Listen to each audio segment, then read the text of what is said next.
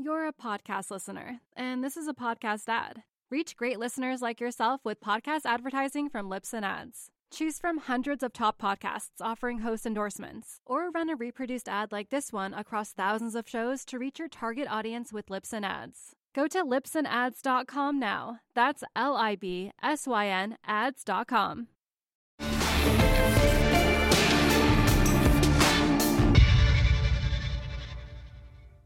Kirill, great to have you back, my friend. I'm in Grand Cayman today, and whereabouts in the world are you? I'm in Lugano, Switzerland, and looking out at the mountain. It's a sunny day, cool, and they say that Switzerland's the best place to be during COVID right now. It's number one safest place in the world. Good for you. So listen, today I wanted to have a kind of different conversation because normally we go broad and today we're going to go a bit deeper. I want to talk to you about gold because you have been one of the leading thinkers and proponents of the value of gold in this current world. What I'd love to do is go back a bit and go through your journey of understanding gold, and then we'll go a little bit into why it matters so much now, and then we'll talk about some of the opportunities that you've been kind of pounding the table and very rightly about over the last few years. So I want to go back. And how did you get into gold? How did you understand it? What's your framework here? Well, I was bearish on gold in the 80s and 90s. I was on the right side in the late 70s blow off. And then I wrote this book with Gary Schilling, Is Inflation Ending? Are You Ready? So I foresaw a long period of disinflation and high real interest rates. In the post-war period, real interest rates in the United States were very, very negative. So high real interest rates was not going to be good for gold. And then we had the emerging Asian crisis in the 96 to 99 period. And commodities went down, but then they started bottoming.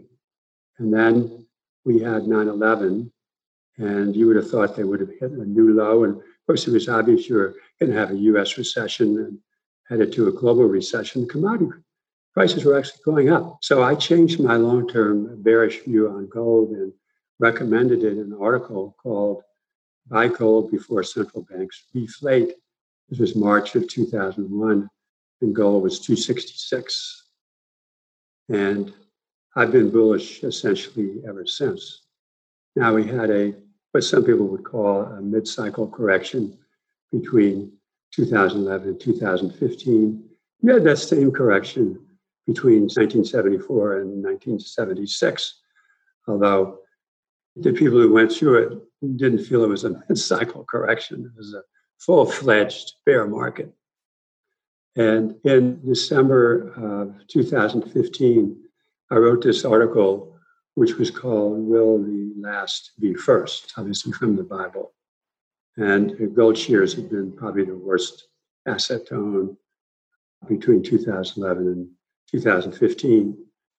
And that was the bottom. December 3rd, gold bottomed at 1,045, I believe, December 3rd, 2015. And it's been the best performing asset class in the world. And gold miners have been just phenomenal. I think they're up 200% since that period. And the S&P is up 67%. This year, the 13D, we have our own 13D Gold Miners Index, is up 51% versus 7.8% for the S&P. So that's sort of the background. I mean, gold is not to be always bought and always owned, but we're in a period where the end game that I've been foreseeing for a long time is coming to fruition. And Ludwig von Mises explained it very well. He said there are only two ways to end a credit-fueled boom. One is you withdraw the credit. The Fed tried that with QT, but there wasn't the stomach or the tenacity to hold. And he said the other is the full-fledged and utter debasement of the currency. So we have the combination of highest debt levels in history, America's debt to GDP this year. By the end of the year, certainly will be its highest in history, exceeding that of World War II. Of course, it's going to get worse and worse. These deficits aren't going to go away.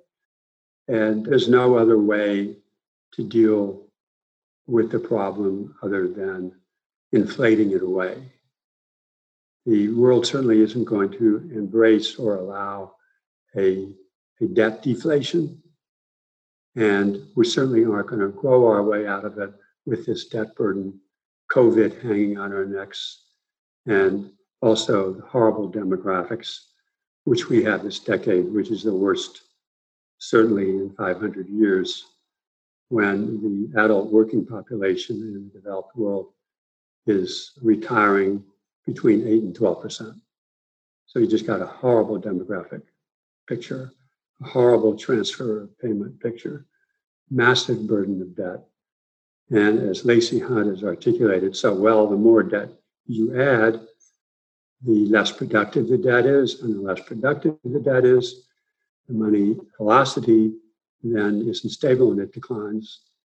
So it just feeds on itself that the productivity of more borrowing and the productivity of more monetary easing is getting less and less effective. So I was interested to see that the Bank of England and the Reserve Bank of New Zealand were considering negative interest rates. There certainly has been a long and detailed history of how it worked. It didn't work in Japan. It didn't work in Europe. And of course, negative interest rates is horrible for the banks. So will it happen in the US? I don't know. It certainly seems possible. And the banks will have to be protected. There are a lot of difficult nuances to do with it. But in any event, we're in a period where the end game is in sight. And people don't own enough gold. And the supply demand, everything is supply and demand in the end. So the supply is going up at best 2%, at best. And the environmental restrictions are tough. The miners are using capital discipline, so they're not going to have these crazy exploration projects. And what they're going to do is they're going to buy the junior miners. They're going to buy reserves in the ground. So we've created this portfolio of acquisition candidates to buy. But the profits of the gold miners are literally going to be just phenomenal. The all-in cost of production is roughly $1,000 an ounce. And here you are at $1,900. And it's very important to remember that when gold peaked in 1979, remember it went from 300 to 875 in about 3 months. And then the same thing happened in 2011. It went up to 1911, big move, but it didn't stay there. And I think this time around, wherever the ultimate high is, gold is going to stay there. So the profits of these miners is just going to be phenomenal. Cash flow machines, and they're going to be paying out dividends. So in a world of no yield, where S&P has discounted just about everything good that's out there and nothing that's bad, the gold miners look awfully attractive to me. So that's sort of a quick summary. So before we get into gold miners, I want to talk a little bit about the current situation. So there are deflationary pressures, yet there's inflationary pressures. People can't get their heads around that there's two different things going on. Talk us a bit about that, because all the central banks are printing, but yeah, there's a deflationary wave going on because of what's going on. How do you think about that? Because people get very confused and think, well, gold won't perform in this environment. And I don't think you see it that way, and I don't see it that way. You're a podcast listener, and this is a podcast ad. Reach great listeners like yourself with podcast advertising from Libsyn Ads. Choose from hundreds of top podcasts offering host endorsements, or run a reproduced ad like this one across thousands of shows to reach your target audience with Libsyn Ads. Go to libsynads.com now. That's LIBSYN ads.com. No, it's a very, very good question, and one that I spent a lot of time thinking about. Now, as a friend of mine who runs the longest existing gold fund, and he came to me in the mid-90s to my apartment to argue that gold was good in deflation. And I said, well, look at the Japanese yen. So the Japanese yen had gone up. And actually at that time, in yen terms, gold was selling for $100. an ounce. So in a period of deflation, by that I mean negative CPI, unless you have steeper negative real rates, it's not going to be good for gold. But we're not going to find ourselves in that situation. Now, there's been some conversation recently that real rates were rising, although, if you study the situation, the global economy cannot sustain more than a minute a rise in real rates. And you could argue in March that a good portion of what happened was a rise in real rates. So it can't be allowed to happen by the authorities. So the deflationary pressures are very strong, as you pointed out. We have the demographics I spoke about. We have technology. We have the burden of debt, which is anti-growth. And then on the other hand, you have the power of the printing press to debauch the currency. And somewhere out there, people will lose confidence in paper money. The dollar and gold are a pretty good inverse correlation. I mean, the dollar can go up and gold can go up. But if the dollar goes down, then gold's going to go up. And the dollar is the reserve currency, and the U.S. is the largest debtor ever in history, adding massively. The trade deficit that Trump predicted would go down has actually increased with China. So there are very few reasons to look at the U.S. the way people have in the last 10 years. Separation of powers, institutional structure. That's the only place you could really invest in technology, highest economic growth in the world, et cetera, et cetera. So the problems that America has is now overwhelming those positives. So I think the dollar is going to have a big tumble. And maybe it'll happen after the election, maybe it'll happen before the election. And that will start off this concern over the value of paper money. But on the other hand, we have to be wary, and Stan Druckenmiller has made this point very well. If you want to create a deflation, cause an asset bubble and then pierce it.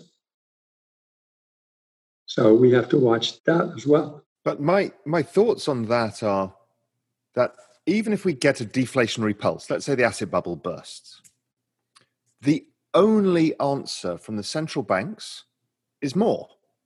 So gold in a deflationary environment will start pricing in future central bank action. So it's a very different dynamic, I think, this setup, because with rates at zero, yes, they could go negative, and I think they probably do. But either way, that's good for gold, even in deflation, because the central banks can only do more. It's the only option they've got. That's exactly right. That was my argument in my 2001 memo: buy gold before central banks reflate.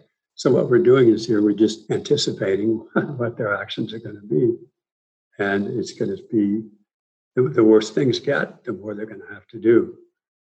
And there's so few people who own enough gold. Talk to me about that a little bit. When you talk to your clients, I know, you'll have a slightly biased subset because they understand your philosophy on gold, so many of them will own gold. But talk to me about some of the pushbacks that some of these have, and also talk to me a bit about the value of gold in a world where bond yields are zero, because maybe in portfolios, gold is the new bonds. That's a thesis. So talk to me a bit about your clients and the pushbacks you might get and how you see it. Well, let me back into it in the following way. So one of my theories is that extremes in one direction end up going in another direction.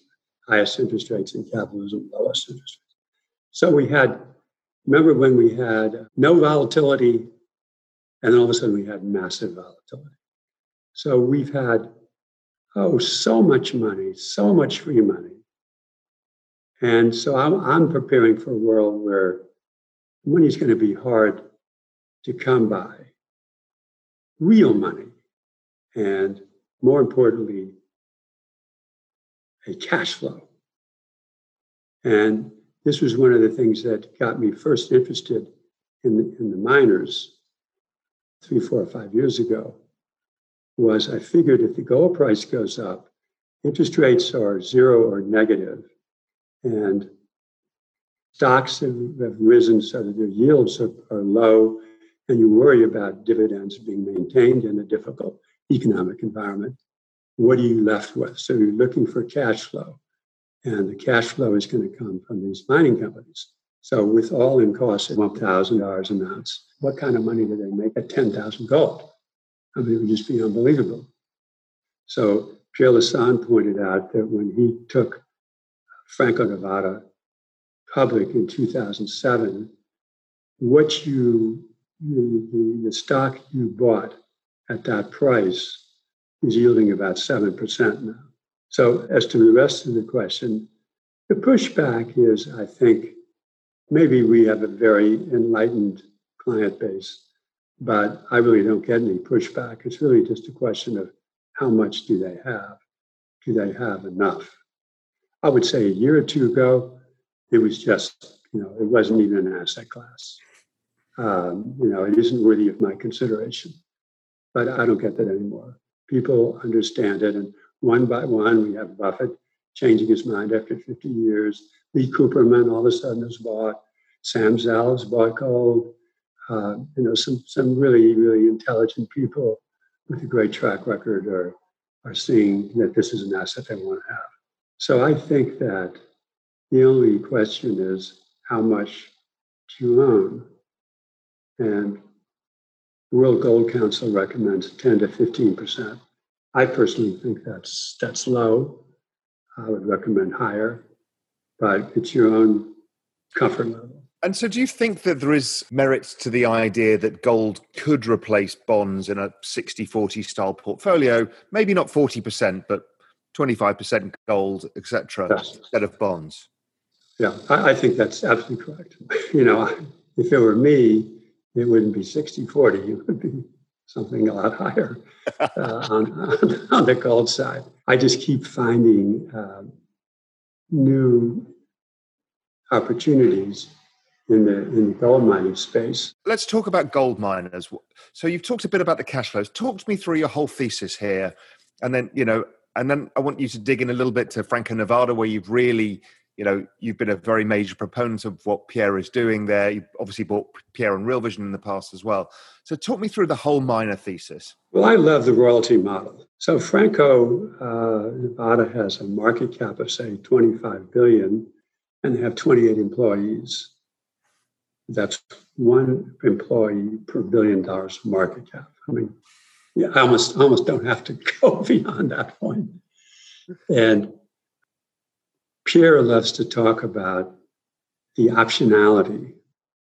And that is that you buy gold acreage because that's where gold has been found. It makes sense. If you're going to try to find gold, you're going to try to find it next to a gold mine. But that acreage is being valued at what is known today, not what might be known 5 or 10 years from now. And Pierre talks about how his very first royalty, I think he bought for $2 million, and it flowed $1 billion of cash flow. That's a great model. And you don't have to take the risk on the exploration side. You're just getting an interest. And a lot of what they get is actually getting the physical gold. And the way Pierre has done it, and his colleagues, is that you sell high and buy low. So when gold was flat on its back in 2014, 2015, that's when Pierre was doing a lot of deals. And the $2 billion that he raised at the high, he invested at the low. That's my kind of guy, right? It sounds simple. It's never that simple. So that's a great model. There are not a lot of royalty companies in the gold space. They're going to be more because people understand what a great model it is. Pierre calls it the best business model ever invented. I happen to agree with it. So I think that they're really the other way of investing in this space is, for me, I've got most of my gold shares are in the premier quality mines, the Barricks, the Newmonts, the AEMs. We have 6 in our 13 gold miners index. And then you have some exploration companies where they've got fantastic acreage. Orla Mining is an example. It's got a 10 million ounce discovery in Mexico. And it just so happens to be right near where another 10 million ounce discovery was made. And they have, if I remember correctly, 287,000 acres of land that they can explore on. And what do you think the odds are they might find another big discovery? So that's the optionality. So I play around with what should be the proper allocation. It just so happens at this moment that I'm 50% in bullion to 25%, say, in Franco, and 25% in gold miners. You know, that's a pretty high ratio for the bullion, but, you know, I've owned it for a long time. I bought more. I'm certainly not going to sell any of it, you know, so that just happens to be what I have at this moment. So as more money comes in, I'm not buying any more gold. I'm just buying more gold miners. And we just put out this index, which is about the companies that are going to be acquired. Because as I mentioned, the majors, their production is peaking. They don't want to have very expensive, dangerous projects in parts of the world that, you know, are unstable. So they're going to be very much driven towards acquiring gold in the ground or in the stock market. So we have a list of about 11 that we think will be good acquisition candidates. And are they US Canada based, or are they globally? Well, I think ideally you want to be US in North America. You're going to have to take some risks if you want to get some exciting projects. And that's why you want to have a diversified acquisition portfolio. That's why we have. What are some of the names you're looking at in that space? The one I can talk about is Orla Mining. And if you look at who owns it, it's, if I remember correctly, Pierre owns 12%, Newmont owns 25%, another big major owns an equal amount. And then you take the management and it's up at 60% closely held. And they raised all the capital that they need, and they'll start entering production next year. So that's one that I think is really interesting. You're a podcast listener, and this is a podcast ad. Reach great listeners like yourself with podcast advertising from Libsyn Ads. Choose from hundreds of top podcasts offering host endorsements, or run a reproduced ad like this one across thousands of shows to reach your target audience with Libsyn Ads. Go to libsynads.com now. That's LIBSYN ads.com. So you think consolidation is going to be the big theme as so many of these junior miners are sitting on provable reserves and the majors just have to take them out because of the profitability of the entire sector? Yeah. Yeah, and that's a good thing because we want these miners to maintain their capital discipline. That's what always happens at the end of the cycle. They go crazy, and of course they will. But let them be slow in doing it, and let them return a lot of their free cash flow to shareholders in the meantime. Yeah, I just see it as a free cash flow machine.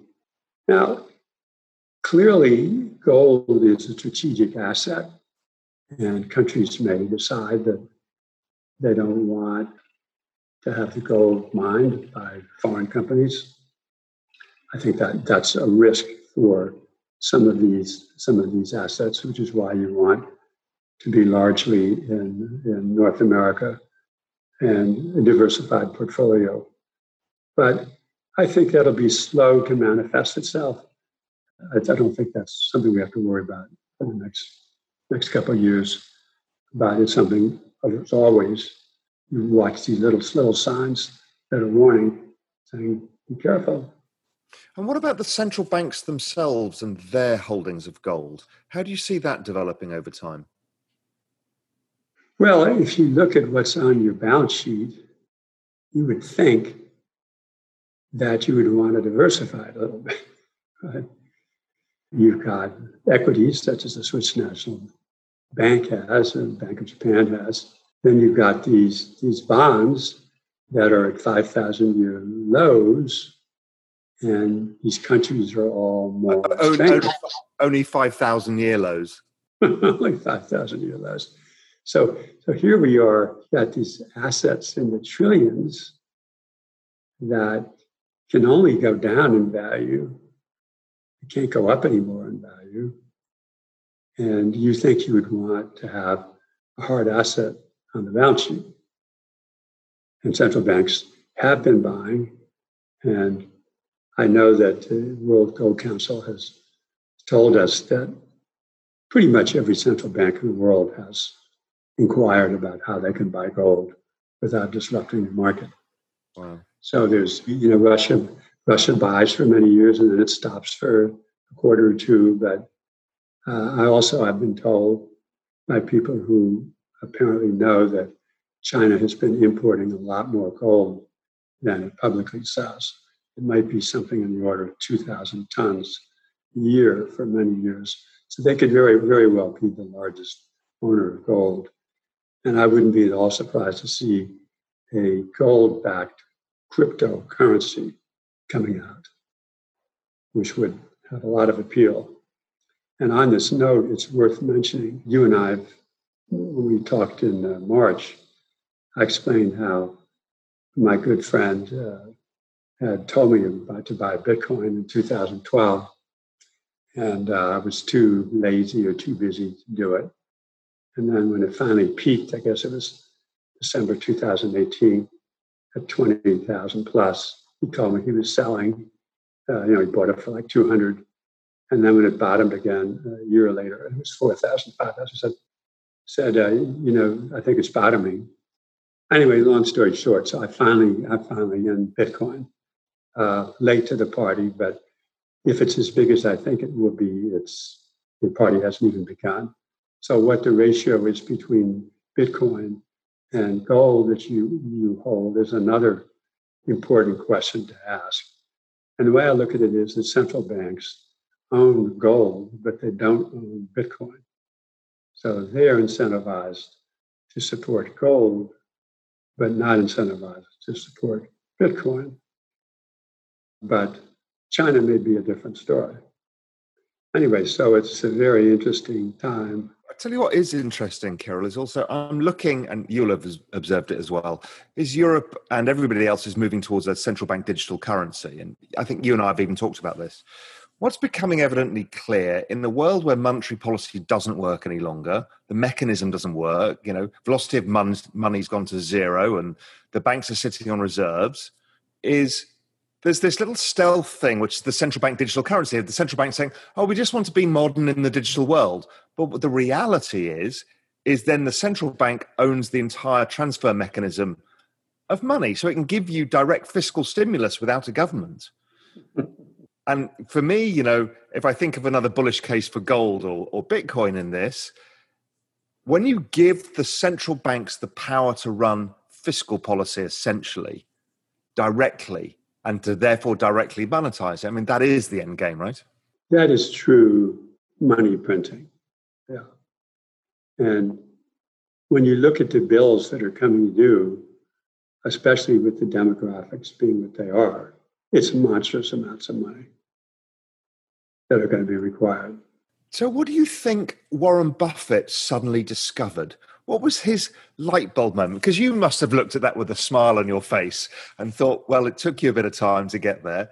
What is it? Is it just about the beauty of this free cash flow and their great businesses?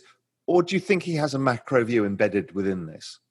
Well, of course, he has a team who make investments. But given his longstanding anathema for gold, he had to be involved in that decision because he knew it would attract an awful lot of attention. And I think it's a free cash flow story, but it also could be other things. He's always been on the inflation camp. I shouldn't say always, but for many years, he's warned about inflation. And I think he was born in 1930. And between 1930 and whatever the date was, he was talking about the dollar lost 98% of its purchasing power. So he's always thinking about that. And I think that was also a part of the consideration, I would guess. But what it did do was to give the seal of approval by one of the world's greatest investors that gold is okay to own.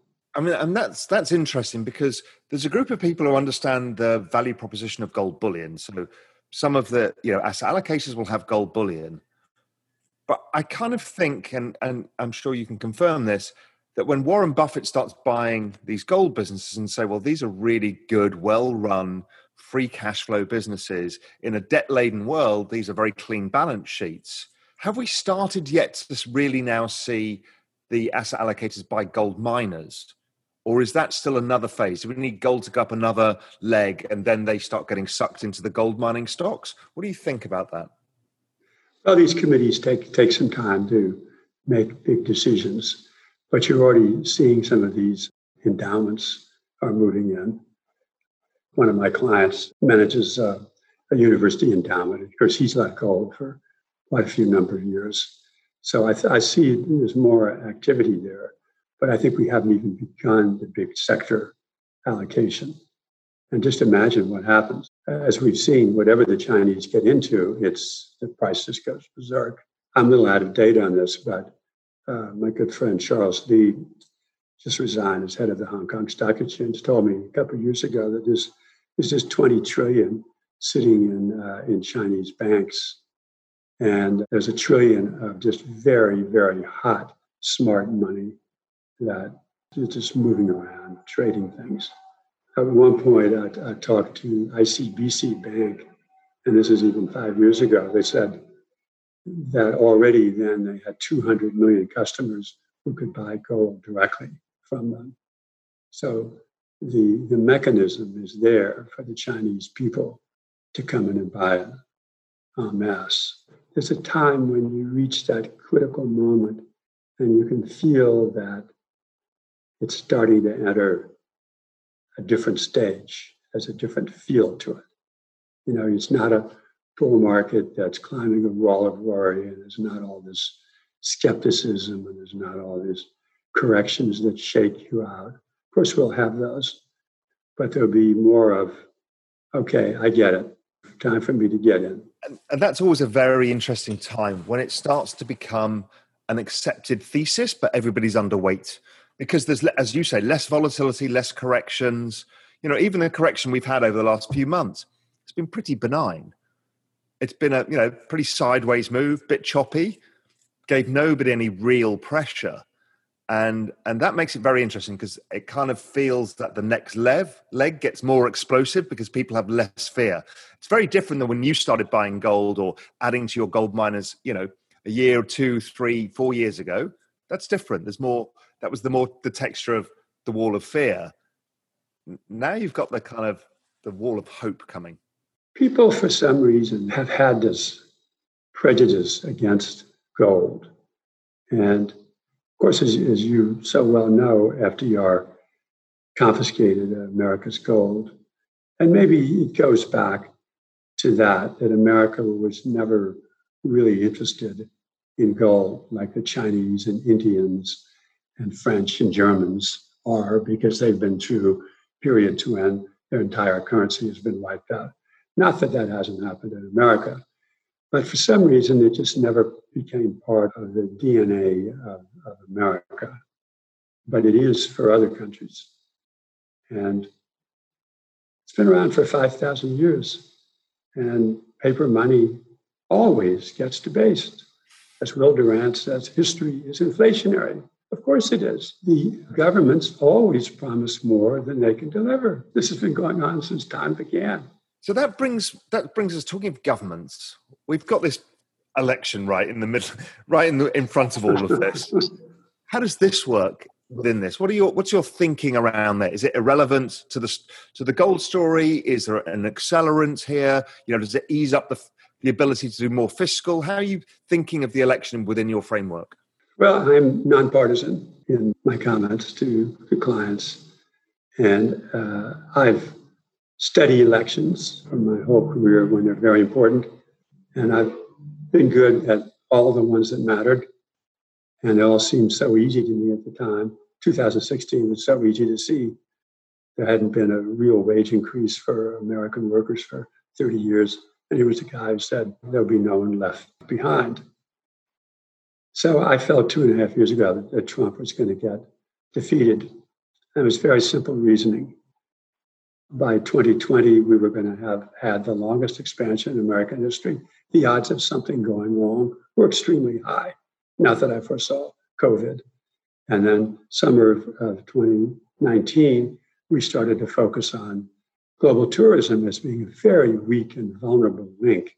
10% of global GDP employs 330 million people. Little did we know what would happen, but it was just a weak link.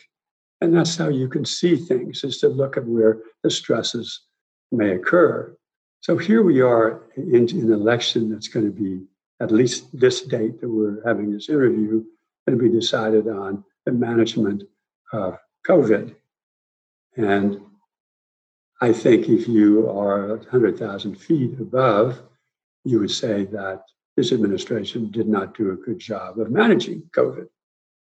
And I think there's going to be very high odds of a Democratic sweep. And with a Democratic sweep, that means a lot of fiscal stimulus will take place. And that's going to be very good for gold. Do you think it would come through in one wave? I'm kind of building an idea that we probably, whoever gets in, and let's assume it's the Democrats, because that's how the polling is going right now. Let's say they try and do a 2 trillion, 3 trillion fiscal. I don't think it's going to be enough. And I kind of think there is a new Green Deal, a new deal to come, and that it's going to be much bigger, whether it's a 5 or whatever. Invent random number and double it, sort of stimulus to try and fix some of this stuff. I feel like that is in the pipe. It would happen if the economy doesn't really recover yet. So let's say COVID sticks around until the summer or so. What do you think about that? The kind of really big kind of new Green Deal idea that the Democrats have been floating? Well, who was the senator who said $1 billion here, $1 billion there, and pretty soon you get some real money? Now we're talking about trillions. And that wasn't all that long ago. It was only 20 years ago. So what seems a year ago was $1 trillion. Today, we've done what, 4 or 5 trillion?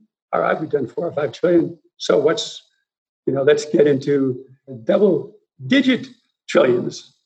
And you get shocked less and less as it gets more unbelievable. Clearly, where we're going to end up, in my opinion, is the Fed will be given the power to spend, meaning that the Fed will actually pay directly. Think about how easy that is. Yeah, and with these central bank digital currencies, it becomes even easier, because then they can give it directly to people. They can say, Kirill, you deserve $1 million. Press the button, Kirill gets $1 million. And that is the end game. And that's Lacey Hunt's kind of end game, is when the central bank directly monetizes with nobody in the middle, no transmission mechanism. That's it. Yeah, that's exactly right. And then, of course, we have the whole supply chain issue, the reshoring, buy local. All those movements are going to be inflationary of some kind. We have to wait and see what happens with the election, obviously, but how the new government plans to allocate the nation's resources. This is a point I was born a libertarian. I've always thought that less government is best. But I changed my mind about 4 or 5 years ago. And I think that a government needs to be able to allocate some of the nation's resources. So if you start off with Adam Smith's invisible hand, which is the essence of capitalism, that everybody pursuing their own personal interests, this is great. But what was left out is who's going to worry about the national interest? Who will build the high-speed rail? Who will put in the new interstate system? Who will repair the bridges that are falling down? Who put in the new ports? Who will invest in 5G? Who will be COVID prepared, right? So the private sector isn't going to do this and can't do it. So you have to have the public sector working with the private sector. And the idea is that the public sector will invest in technologies that the private sector wouldn't do because it sees no commercial interest when it started. But after it's been developed, then the private sector can commercialize it. So I think this is an important shift that needs to happen. But in any event, somehow the nation is going to have to decide how to allocate its resources. And stock buybacks to the tune of $7 trillion does not seem to me that was a good way to allocate national resources. And we should get back to massive R&D by companies and education of the workforce and restoring education. Teachers should be revered as the highest members of society, as they are in Finland, for example. So a lot of this, somebody has to make these national priorities the priorities, which the private sector cannot do and has not done, has failed at it. Let's flip across the pond to Europe, where you are right now. So part of the equation is what Europe is going to do in this situation. And because, again, part of the thesis of gold is not just the US dollar itself, but the overall debasement of all fiat. How are you thinking through the Europe situation and how that plays out into the next year or so? Well, actually, I'm happy to be here in Europe. I think it's an interesting time to be in Europe. If you believe that the environment is a critical factor going forward for our world, not everybody does. I happen to be. We started a series in 2002 on extreme weather events. And you lose track of how many there have been, but this has been a signal for almost 20 years that this is taking place. And I think that Europe is way ahead on trying to get a carbon neutral world. And I think that that's very appealing to a lot of people. Regulation here is much tighter on antitrust, which I think is necessary. The big platforms have too much power and they abuse that power. And for all the talk about the euro falling apart, and it hasn't yet.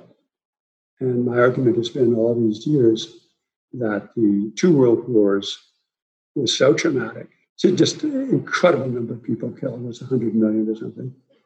This is not going to be forgotten for generations. And it's a glue that keeps Europe together. And even Salvini, to the extent that he was going to have any influence and he's fallen off the radar screen, wasn't talking about leaving the euro, to get the Italian lira back. So they managed to hold together. And if this 750 billion fiscal plan is ever approved, which I think it will be, I think it would be good.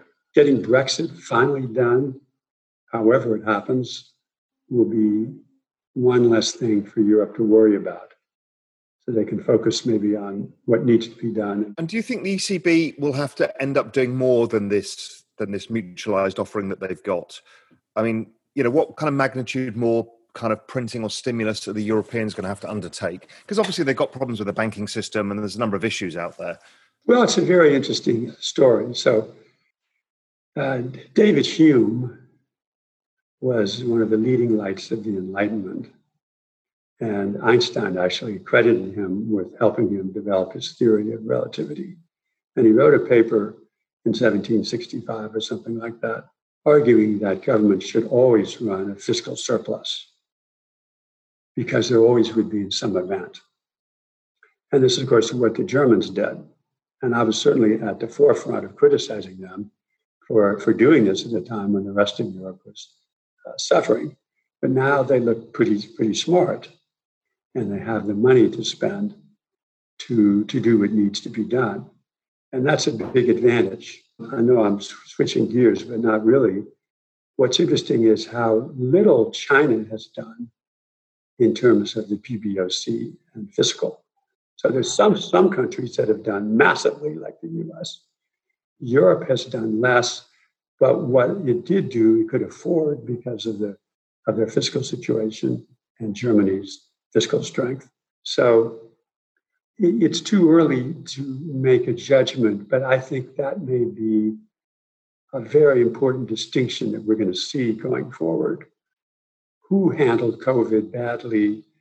Who ran up the debts? Who had massive monetary stimulus, and then who didn't have to do it? Fascinating. Yeah, I think that makes sense.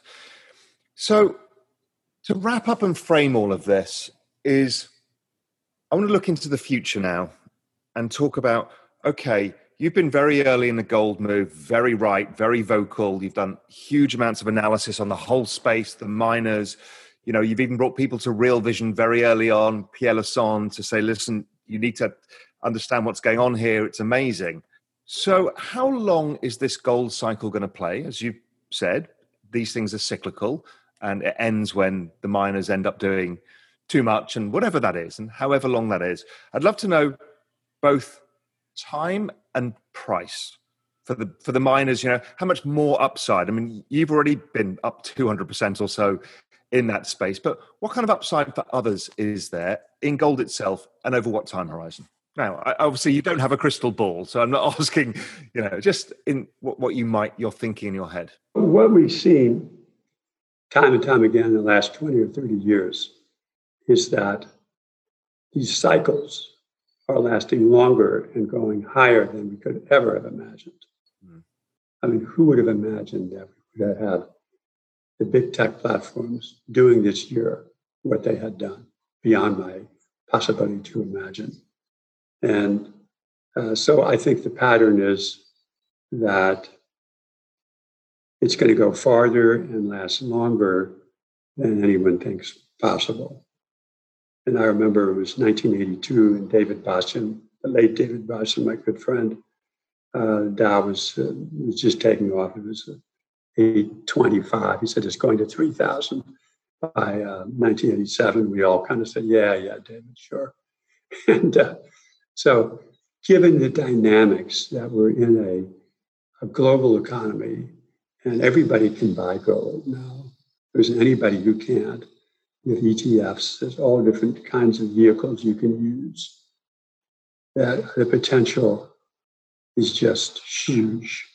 And what has been useful in the past in terms of sentiment, at least in the US equity market, has not been helpful. But what has been useful is these parabolic blow-offs, an unsustainable rate of advance. And that's basically how I, predict tops is something that's either going down at an unsustainable rate or is going up at an unsustainable rate. So if you look at Amazon at one point, it was up 80% this year. So you annualize that. I mean, obviously that's not sustainable. So you're getting to the end. But I think this point about gold, wherever it's going to go, staying there and not having a spike, people will say this time, oh, well, look at what happened in 79. It went up to 875. It was there for, I think the average for the quarter, I don't really know, but it was 600 maybe for a quarter. And then it was back down to 400. But this time, I think it's going to go up there and stay there. So that means that the gold mining companies are just going to be money machines. Wow, yeah. They may be taxed. They may have higher rate of taxes. Pierre Lassonde says we're in the third or fourth inning. I think that sounds pretty good to me. And by the way, Michael Osterholm, who I rely on very heavily on pandemics, says we're third or fourth inning in COVID. Fascinating.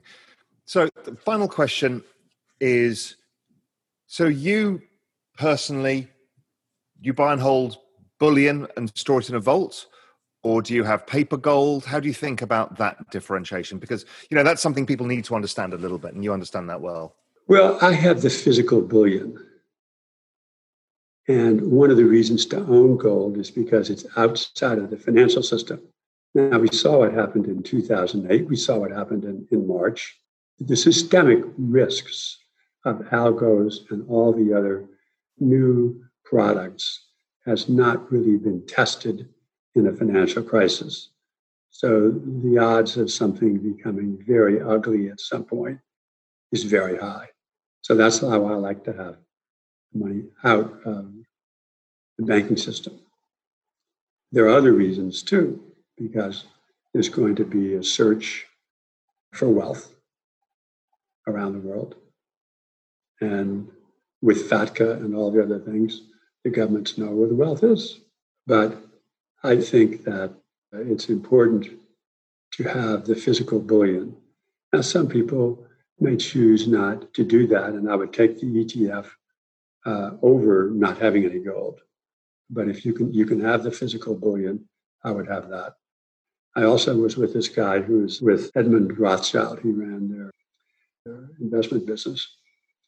And he told me that during the war, Second World War, after the war, the gold coins sold at a 40 or 50% premium. And so I'd never bought the gold coins up to that point because it's a 3 or 4% surplus premium. So I went out and bought a whole bunch of gold coins. I can't say I'm thrilled with owning them, but I can understand the rationale. Kirill, fascinating as ever. And, congratulations on a great call so far. But I think, as you say, it's early in this game. And I think people will get their heads around owning gold, what it means in a portfolio, what it means for asset allocation. And as you say, the mining companies, this is incredibly interesting. You use the expression, it's having a gold mine, and that is how people think about wealth. It's like a gold mine. Well, these guys actually have gold mines, and in this business, when they've got clean balance sheets and generate huge cash in a rising bull market where they're not necessarily fully hedged, it's an extraordinary opportunity, I think. One last comment I'd make is coming back to my friend David Bastian. So he was given $5 million in 1982 by a very great value investor to invest. And it's a really sad story, but a very important story. He was very, very bullish for all the right reasons. And he lost the entire thing trying to short into corrections. And when I watch a lot of people in this gold space, they're trading, they're in and out. This is a bull market. When you're in a bull market, you buy and hold. And if you're given another opportunity, as we have been down to the 1850s, buy some more. This is the mindset that has to change. And one of these days it will.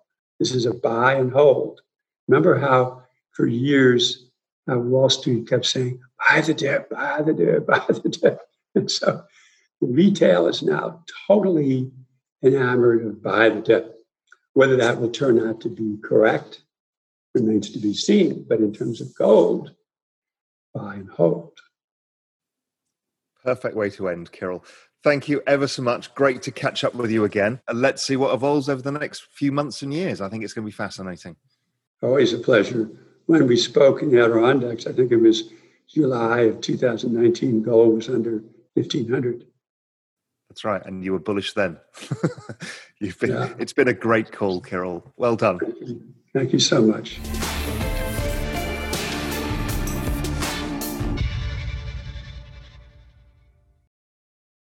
You're a podcast listener, and this is a podcast ad. Reach great listeners like yourself with podcast advertising from Libsyn Ads. Choose from hundreds of top podcasts offering host endorsements, or run a reproduced ad like this one across thousands of shows to reach your target audience with Libsyn Ads. Go to libsynads.com now. That's LIBSYN ads.com.